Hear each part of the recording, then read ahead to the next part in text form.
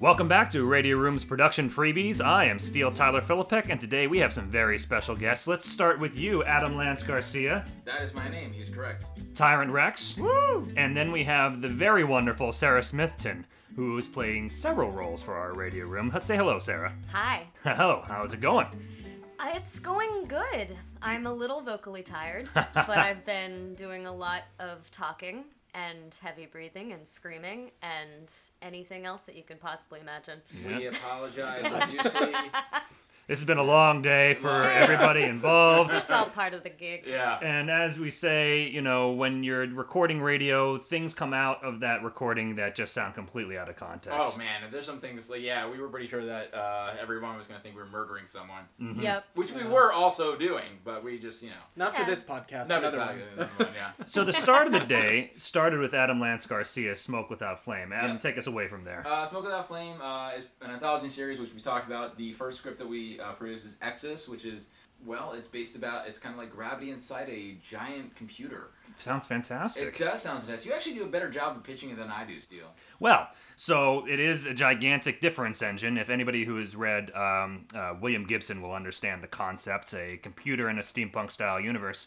And our actor here today was one of the leads. So, Sarah, could you talk to us a little about the character that you play today? Yeah, I voice Lynn, and Lynn is a tough cookie. She will not let anything get in her way. She's determined to complete her task no matter what. What was the process that you went through to get kind of in Lynn's head? You know, particularly because this is audio, you've got to leave it all out there on the recording. Yes, Yeah. you certainly do. Well, I am a very physical person in non-recording life. I do aerial silks. I'm very trained in dance and movement and everything. So I certainly know the kind of things that I go through when I'm doing any sort of physical task. And when you're training for aerials, which I'm sure some people do not know, it's very, very hard. It's very painful. Yes, no, I can speak from experience. It's incredibly painful. It looks like playtime, Oh, but yeah. it takes all muscles you did not know that you had to Yeah. climb up ropes and invert yourself, etc. So I just kind of thought about that when I was hoisting myself up through tunnels or limping or etc. sliding around on your stomach. You just got to put yourself in the world and then use real life scenarios and insert them in there. It was also really impressive just for me as a listener. You know, you have a great ability of making your performance very visual.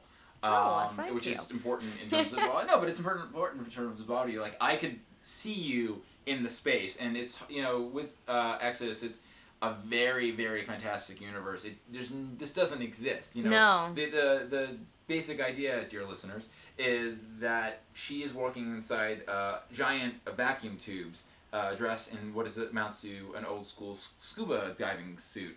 And that's not something that exists in reality, but when, you know, you're doing performances, I could visually see you walking through those spaces. I could see you crawling through those spaces. I could see, you know, just I could feel it, and that was I remember when you came in and did the reading, it was very much like I looked at Tyrus, and then we looked at it, I'm like, no, you can see she's looking at the ladder, and that's not an easy thing to do in voice performing, and that's not an easy thing that anyone can do. Is there a question there, or are you just gonna, you know, compliment her this entire time? I'm just making sure that she comes back and does the rest of the audio plays.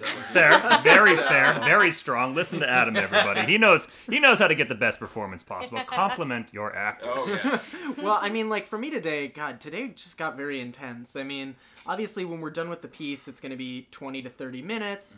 But, I mean, we were recording for hours and hours on end, and it's amazing the journey you go through, even just being here, and listening to Sarah go through all of this, like, multiple times. I mean, it really... At the low points, we were like, oh man, she broke her ankle in this scene, like, but then by the end, there was just this sense of relief, you know, a lot like the piece itself. So as far as production process, I've been really kind of blown away by how that went. Yeah, it was a very emotional experience, which is what you want from this story, but it was, there were times I'm like, oh God, I'm so sorry. I broke your ankle. But I didn't. Now, Smoke Without Flame is nice, but there was also another piece that was performed today. A wonder of narrative eccentricity and amazement known as Queens of the Sapphire Sea. I said it correctly. someone, Damn it. You and owe I'm me not going $10, to say, Adam. I'm not going to say who, someone in this room has made me start saying my own piece as Queens of the Stone Age. And I've done it twice already, and I was terrified that I was going to say it now. I so wish you had. But I really don't know who did that. I know, I don't know. No They are idea. terrible people. But no, to talk about Queens of the Sapphire Sea real quick, it's a very pulpy sort of female Indiana Jones adventure story that when Steele pitched it to me, I was like, this sounds amazing, and I'm a big fan of the series, having just finished my own script for it. It's such classic radio drama, but done in such a modern voice. It's action packed, man.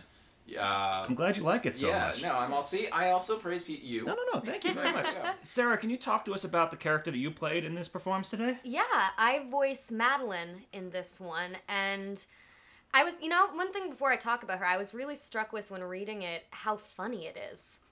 Thank And you. I mean, I had just from reading it on the page to myself, because it's action packed just like the other script, so I kind of had that in my head. But then when it was actually on my feet and voicing it, it was like, wow, she's really funny. Beautiful. Yeah. So here's a question. I mean, we've been at this for like 8 hours today. So you came in, you read for Lynn, and then it was like, after like 10, 20 minutes of break, it was like right back into it. And Queens of the Sapphire Sea is obviously a very different piece. Yes, Yeah. Steele- tonally, location, everything. Yeah. Steele is a very different director as well. I mean, what was the transition like? Because I think our processes for both of those pieces was quite different. Yeah, because for Lynn, I read scenes at a time, whole pages. I didn't stop line by line like I did for Queens.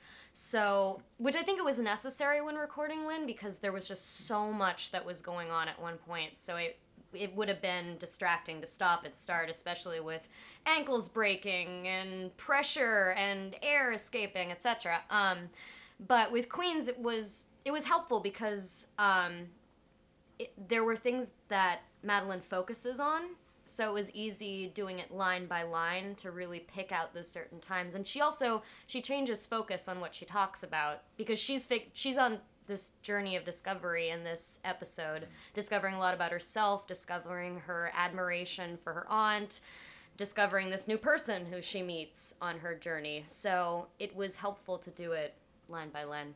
And obviously you don't have to answer this now, but let us know who is the better director. So, in any way... You both are so different. It was obviously me, and I didn't even direct it. I wish you could have heard it. It's like every once in a while we hear Tyrus coming through the other room saying, actually, can we do that again, please? And a little less sucky this time. And I'm like, oh okay, yeah, yes, Mr. Tyrus. Hey, here's the question, because we've talked about how different the characters are, but there's also the downtime in between certain takes where you go from Sarah like, hey, we're joking around, and all of a sudden to a very emotional moments, especially with Exodus and to a different degree with Steele's script. I just kind of wonder, like, what is your process from like switching that like that? Well, and it was different for both of them. For Lynn, it was really helpful to do all of the effects, all the heavy breathing, because it instantly put me in the world. And because, especially for that one, it's so physical, but I wasn't really allowed to be running around the studio or doing much. Just vocally slowing down my breathing or just closing my eyes and picturing the dark tunnel just really got me there. And visually also for Queens, I just put myself outside. I saw the sky, I saw the planes dive bobbing, I saw the island. It was all very visual, which you kind of have to do in order to set a good scene for your listeners. Yeah. Fair enough. That's interesting. Like, that's a topic for another time, but it's always with audio. It's like it has to be a very visual medium. Yeah. Without using any visuals, and that's that's not easy to do. It's not, and thankfully we've got great actors like Sarah Smithson to help us out. This has been another production freebie. Thank you guys so much for listening in. Check us out online at RadioRoomShow.com. We're on Facebook at Radio Room. And Twitter. I know Twitter, Twitter but I don't at remember the- our handle. It's the real radio room. It's real radio room, not like the fake radio room. They can go f- themselves. Once again, you can't swear on these production freebies. It is at Real Radio Room. Thank you very much for listening in. Much appreciated.